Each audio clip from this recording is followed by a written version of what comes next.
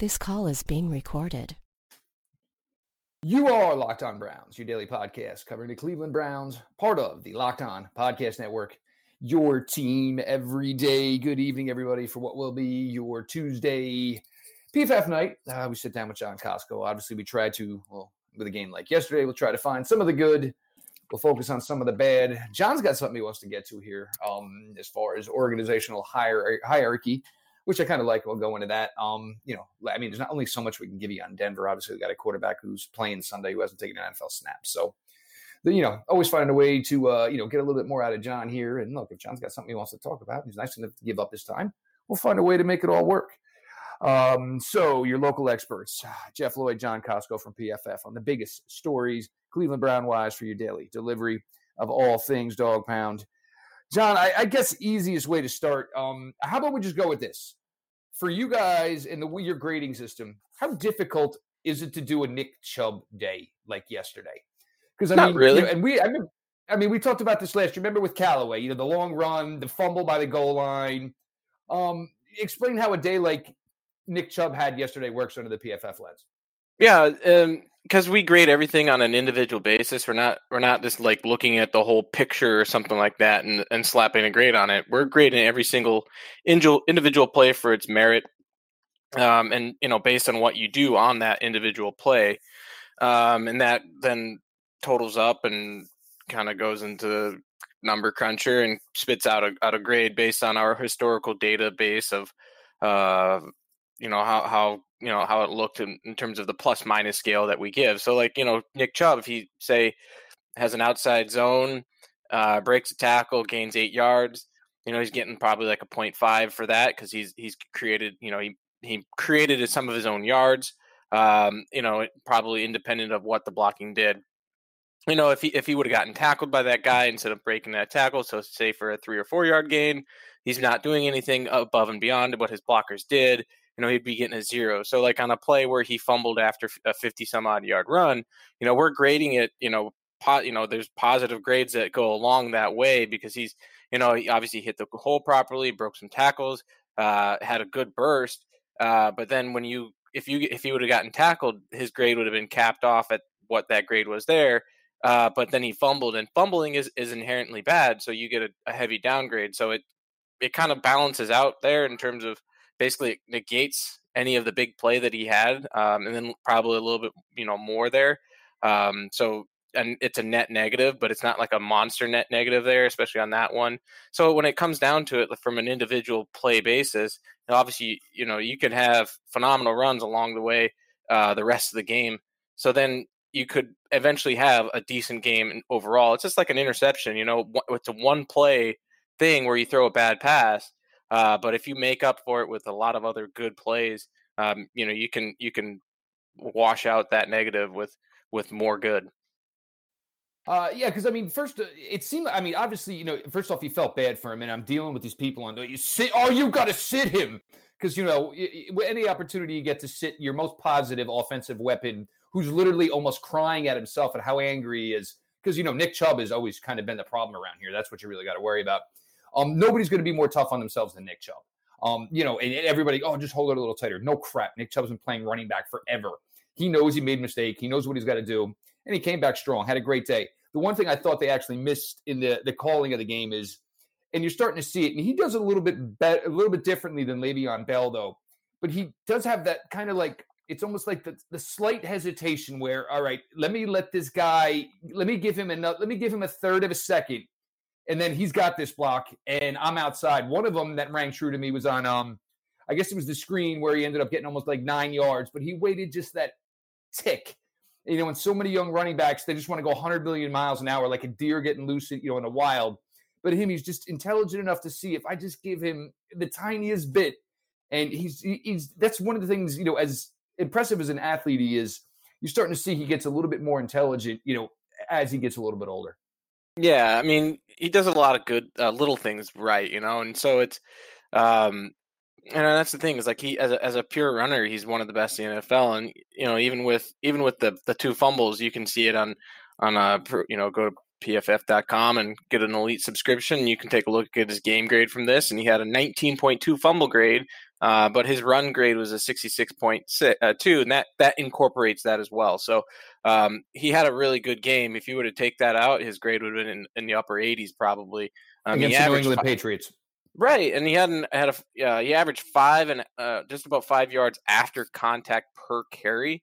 So that should tell you, and he averaged 6.6 yards per carry. So he was getting contacted at basically 1.5 yards after the line of scrimmage every single play. So on average, every single play. So he was making all of his own yards. And so when fans said, "Oh, the offensive line was great because they Chubb had a really good game running it," it's not exactly true. The offensive line was really bad. So Chubb does a lot of things right, and you do feel bad for the guy.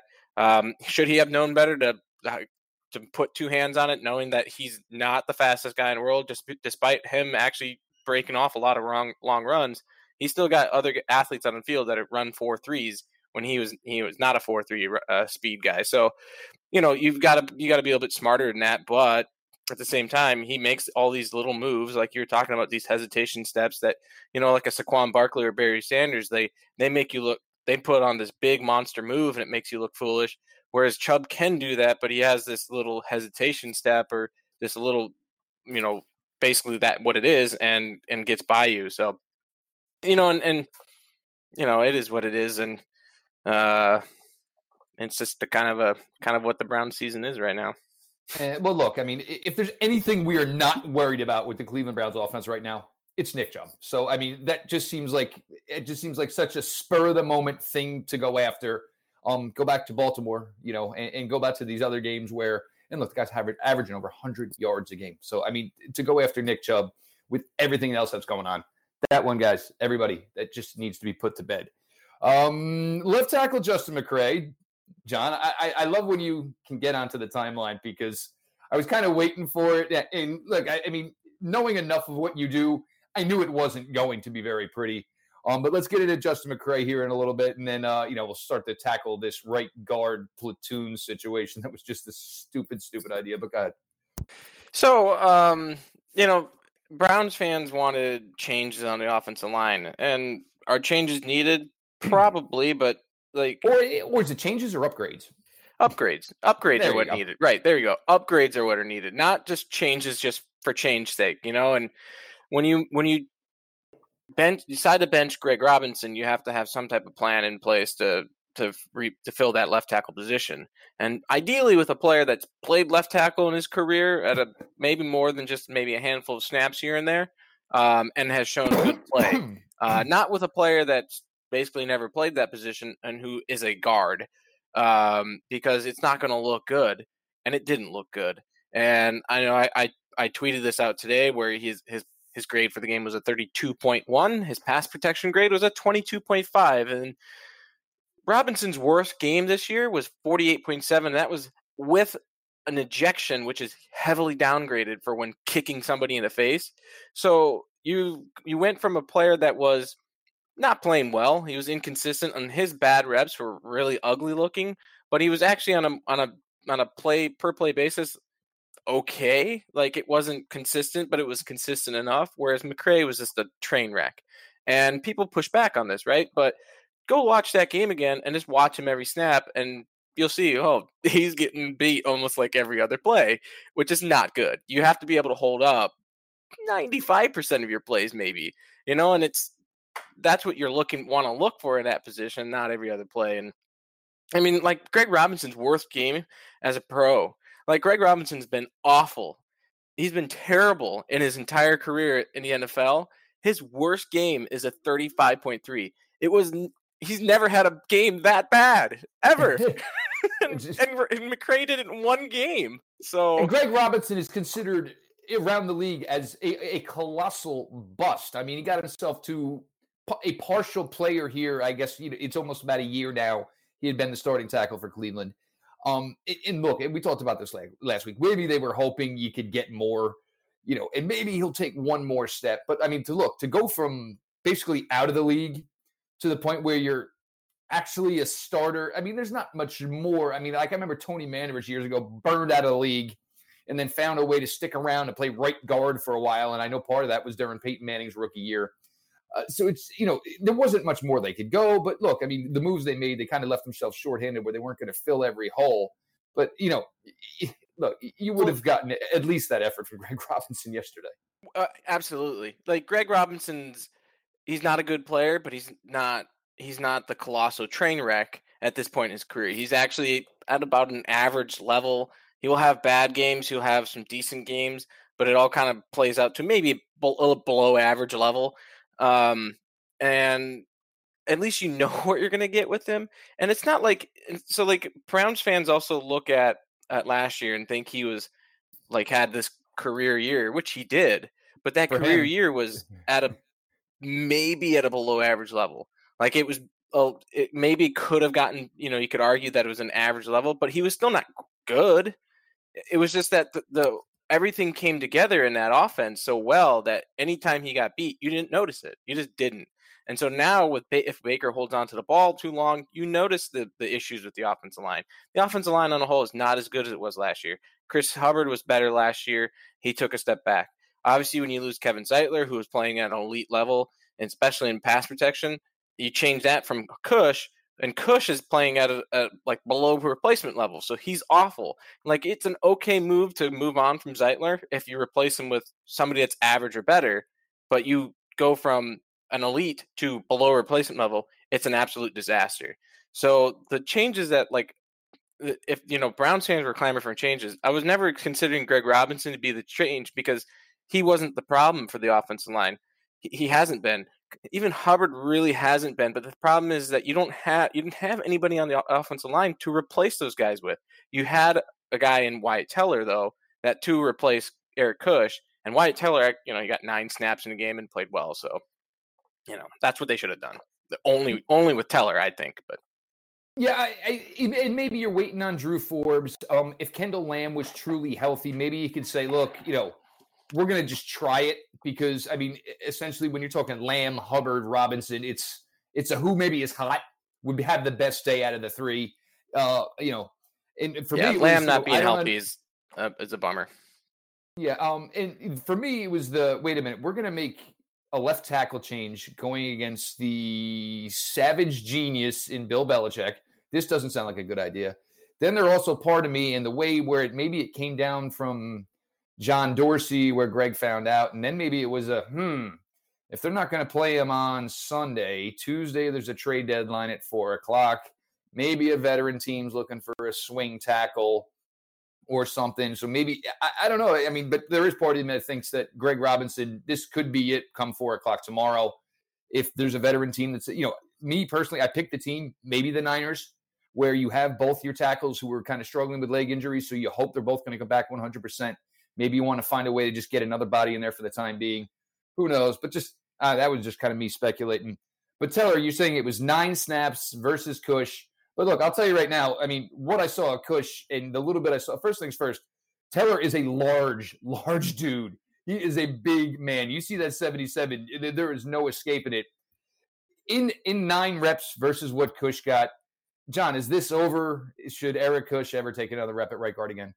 Bearing injury, no.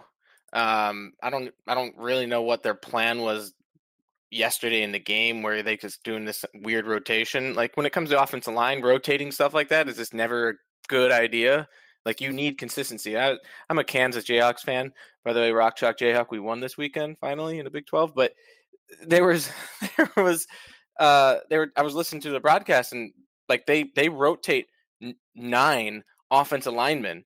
They have one surefire starter in their left tackle who's not even that good, and they rotate everybody else. And I was like, because that's his philosophy. And it's like, that's a terrible philosophy. That nobody's going to have any type of consistency. There's a reason why the Kansas has been awful. So it's like, you can't rotate these guys. Wyatt Teller he played well in the NFL. He has good snaps in the NFL as a rookie last year. Came in, only played 9 snaps, but his pass pro grade is 79 point or something like 79 upper 70s, whatever it is. It's the second best on the team now. So it's obviously small sample, but like he's shown But in it's the a NFL good to be small sample. The Patriots is a really good small sample. right. He didn't get beat. So, what do you want more from him? And then he also played them last year when he was in the AFC East anyways and played well. And he graded in the 80s in pass protection. So put him in there. I don't know what's taken so long. You got this guy before the season started. It's already week 8, week 9 now. I don't know why he hasn't been in there more than what he has. It should have been. It's a move that should have been made 4 weeks ago. Maybe you needed to get him more acclimated to the system, but it needs to happen. It needs to happen now. Look, I mean, he's playing next to J.C. Treader, Joel Bitonio. I mean, there's no way he could have been ready for week 1. I mean, and you should have said, well, this is the move I made. Obviously, we had this entire farce of a competition the entire summer at right guard. None of them are any good. So, this is why I made a move. And hopefully, we won't, who knows? I mean, Drew Forbes, the injury and the thing which pushed him back where he looked like maybe he was a possibility there. But look, it's, get Teller in there, and he's obviously just a better player. I mean, it's obviously a little bit tougher. And if I see Kush is 72 creeping into Baker one more time, it's just going to make me sick to my stomach, because this is what we talked about last year is Baker. It didn't really matter that the tackles, and I guess for the latter part of the season, they were okay. It's the interior. He needs that space to be able to see. I mean, look, he is 6 feet. There's no way where you're going to hide it. He needs to be able to see it. But when his guard, who was taller than him, is getting walked back into him, it just creates some issues here. We got to offensive line play. We're going to get to the cornerbacks here. I want to, obviously it was nice to have the kids back. We'll get to that here a little bit. And then, we'll get to something John wanted to get here, so which we will do that here in a second. As a true football fan, you already know, just as sure as the seasons change, Tom Brady will keep the Patriots in the game. This is a bad week for this copy. Every weekend, our favorite gridiron warriors put their skills to the test. So why aren't you doing the same? We're almost halfway through the NFL season. So now is the time to get off the sidelines and get in the game with MyBookie.ag.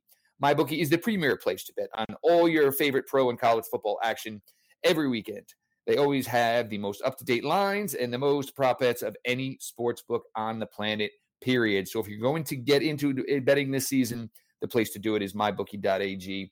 Whether it's parlays, whether it's betting on fantasy over-unders, check out MyBookie.ag. They will still match your initial deposit up to 100% with the promo code LOCKEDON, no space, all caps. Go ahead, check it out.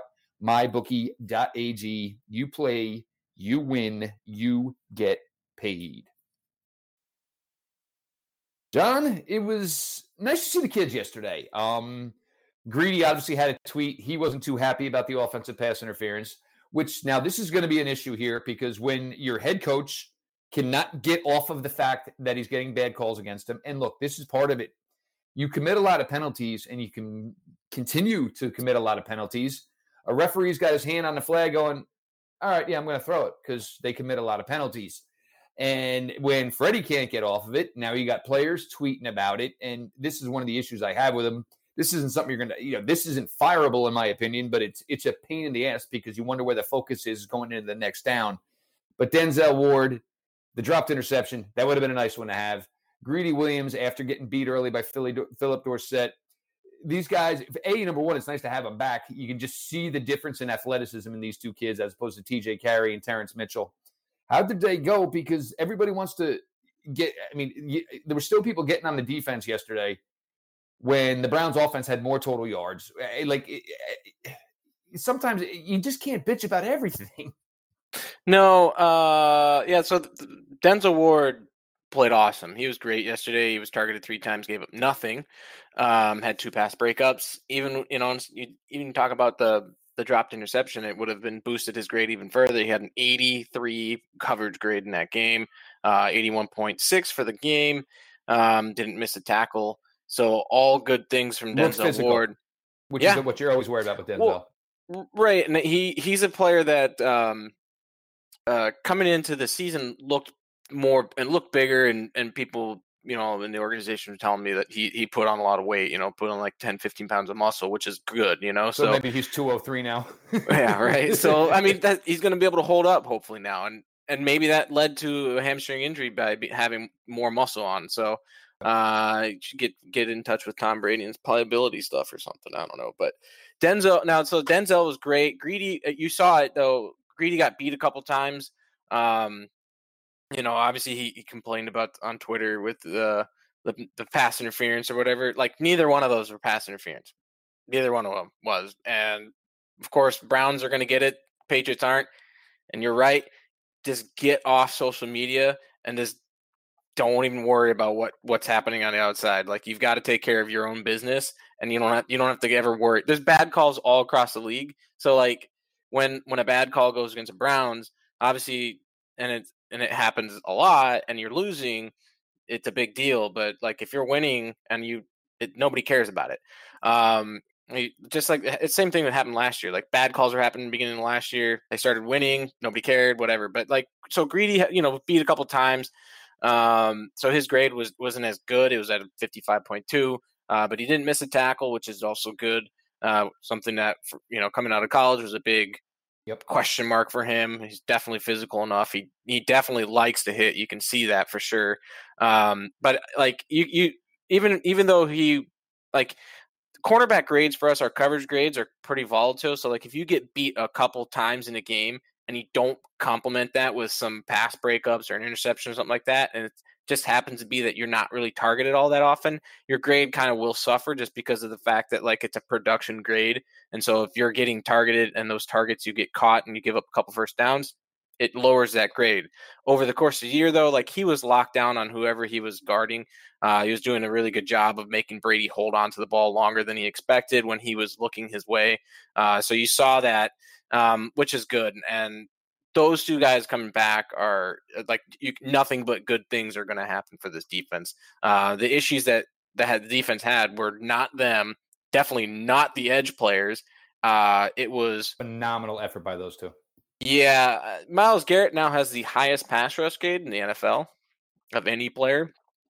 So it's good. Like he's not playing well in run defense. Like the Browns run defense has been bad this year. Their coverage unit outside those two guys have been pretty bad. So like the issues are not with Greedy and Denzel. There's some schematic things that were messed up. You saw a fourth down play. They didn't know, I think Freddie said in his press conference today that like, we had it called up. We didn't bust anything. It's like, no, there were some massive miscommunications on that play there. I mean, just go watch it. They're like, you've got Jermaine Whitehead jumping up and down, trying to get people to go somewhere else. And he has to like bail to, cover and compensate for somebody busting on a play. I don't even really actually know who it was. It should have been Mac Wilson over there. But it was not good. So, which would make sense when in doubt. Maybe it's the 21-year-old rookie who's not exactly sure where he's supposed to be.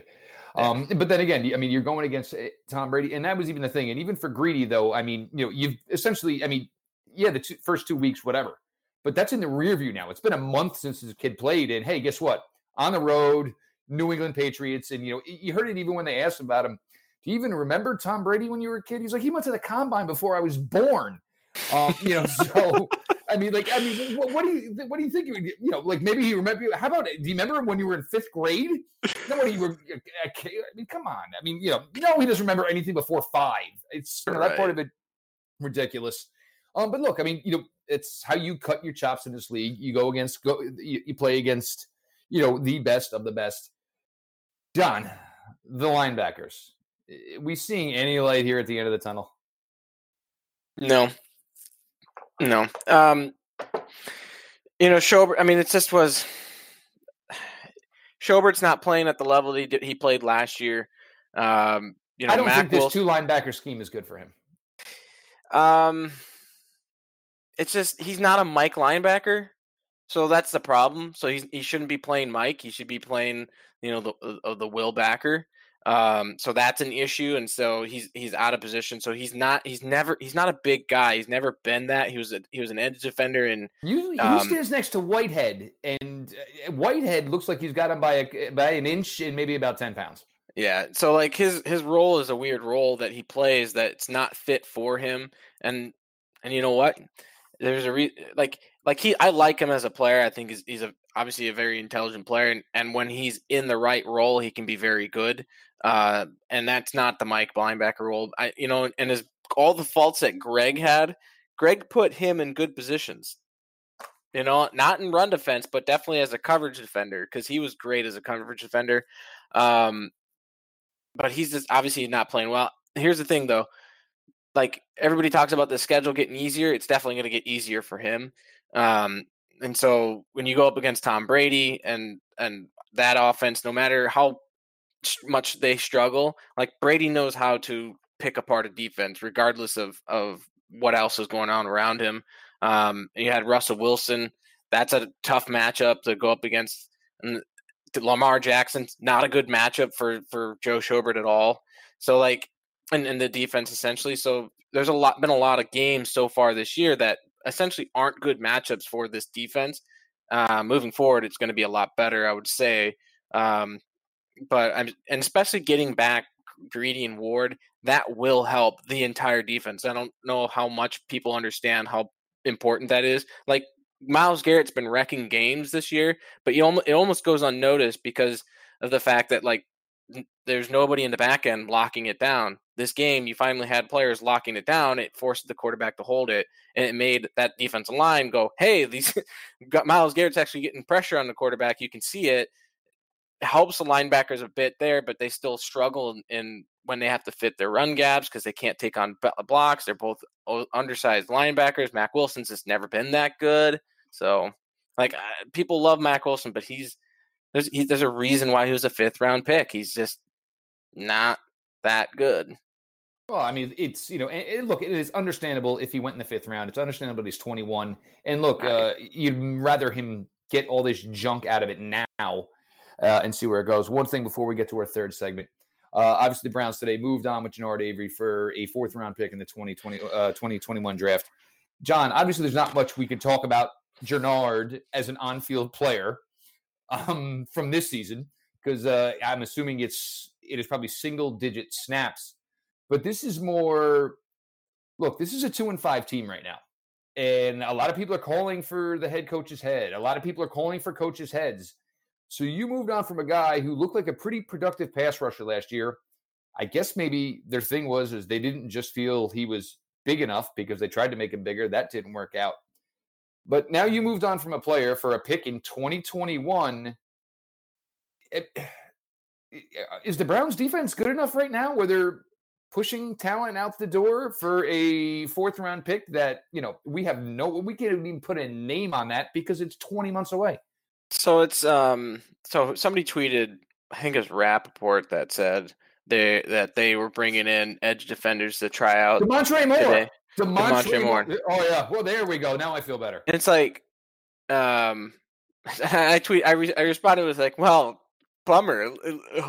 Too bad they don't have somebody in the building already that they could use as a situational pass rusher. It's like, you moved on from Avery without knowing what he was this year. He's never taken enough snaps in Wilks' system to even know what he was. He rushed a passer. He rushed a passer twice in this game. He got 1 pressure. So his pressure percentage was 50%. His first snap of the game. Yes. It's like, I mean, we obviously saw what he did last year, and you don't drop him in coverage. That's not who he is. There are some roles in coverage that he could be good at, but just straight dropping into coverage is not one of them. And he did that a ton last year.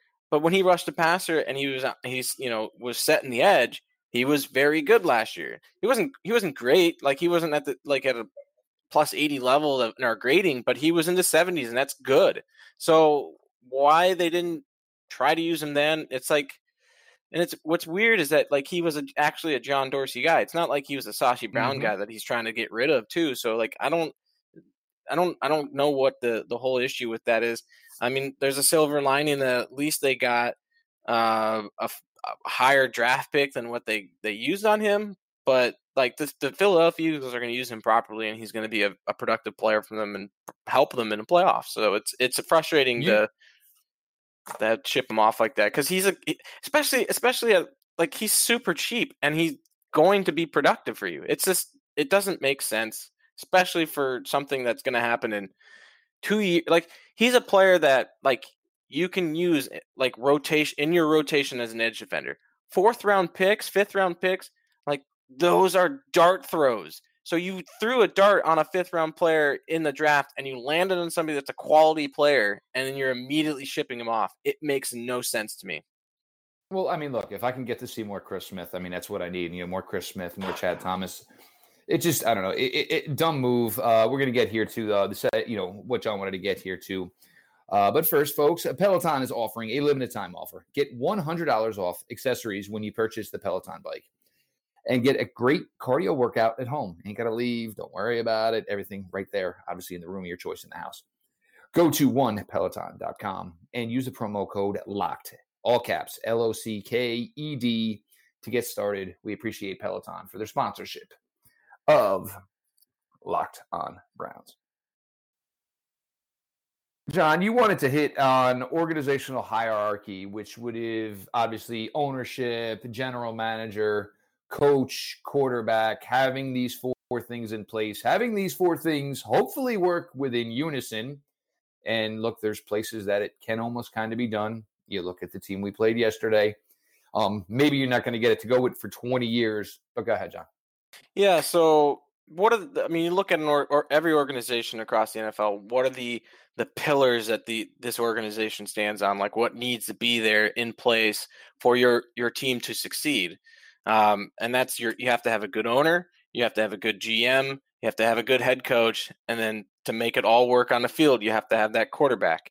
So those are your 4 pillars, and if you're weak at one of them, your house or whatever it is that you have is going to crumble, right? So, and if you're weak on multiple of them, it's definitely not going to hold up.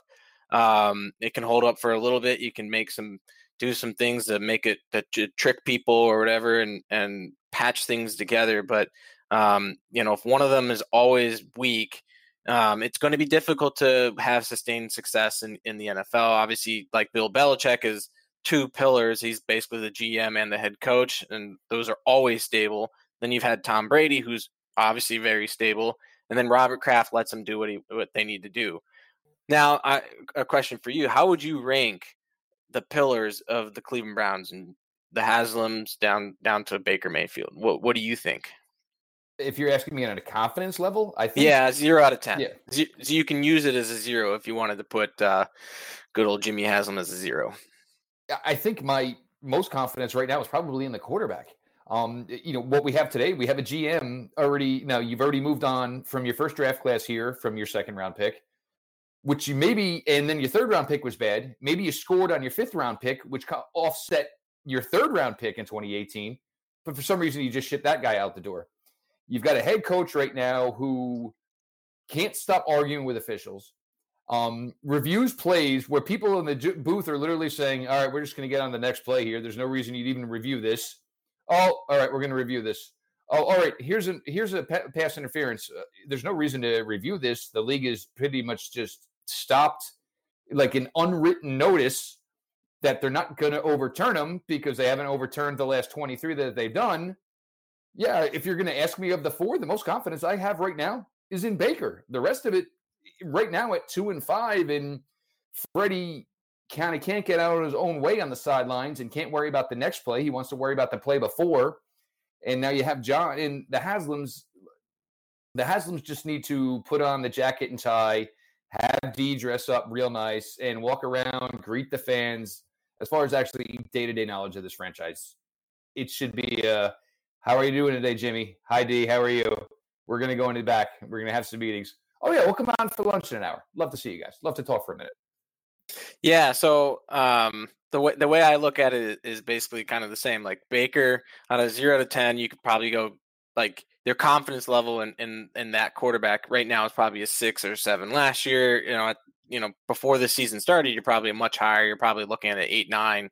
You're not crowning him anything just yet, but I think the confidence has wavered there. Freddie Kitchens, you're talking about a 0 or a 1, maybe 1 for his ability to, like, you've seen how he can call good plays in the past. I don't know if you can really give him any of that credit anymore. John Dorsey, I think he's a good talent, like, evaluator, but he doesn't know how to build a team. It doesn't really seem like he would burn through all, like, what he inherited from Sashi's, tenure, and basically there's nothing left of it in terms of, the cap space. Obviously he used the draft picks and whatnot. So like I could see a 4, maybe a 5 for him. And then like the Haslams, maybe a 0-1, because at least you could maybe give them credit that like they recognize they've made a mistake and they're looking to correct it. They just don't have any clue on how to correct those mistakes.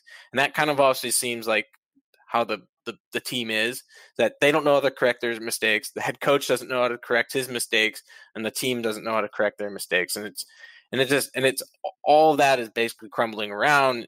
And really when you have it all crumbling down, it brings the quarterback down even more. So, yeah, it's a train wreck right now.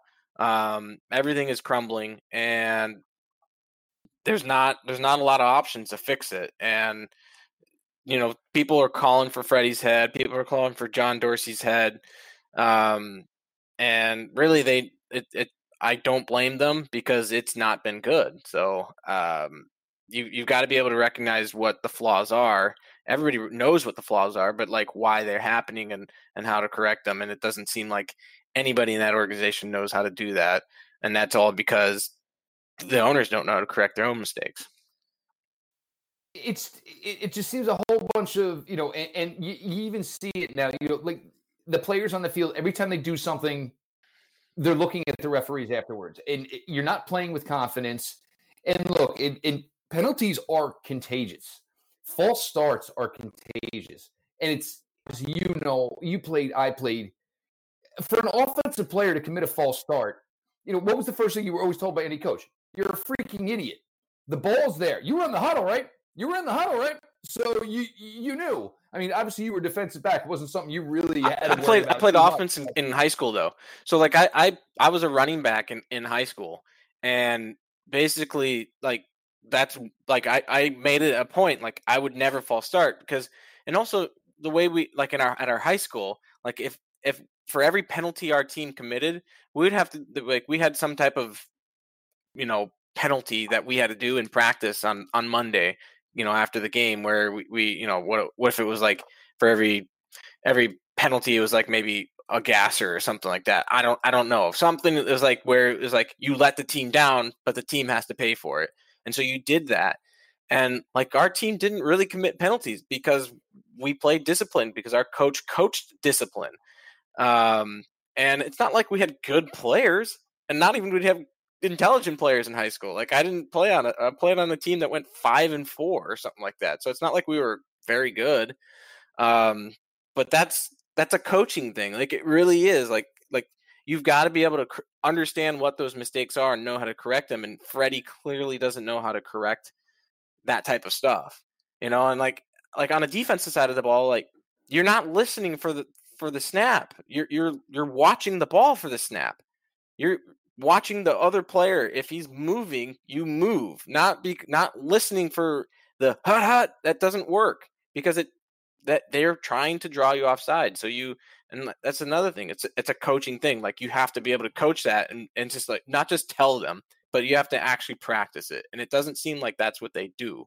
So like those are easily correctable things, in my opinion, that they're not correcting. And that's on coaches. That's on, and then it's like the whole, the GM part of this, like what's he doing telling Greg Robinson that he's been benched? That's a coaching thing. That's not a GM thing. So like, and then also it's not like Freddie doesn't have the relationship with Greg. Freddie has been here longer than Greg was. Right. And so you like, and that's the thing, is it's a coaching thing. And the inactives and actives on a roster, that's a coaching thing. Who plays on Sundays and stuff like that, that's a coaching thing. If that's being done by John Dorsey, which we're not in the buildings, we don't know who's doing what, that's a problem. That's a big problem. That's not how an organization and how a football team should be run.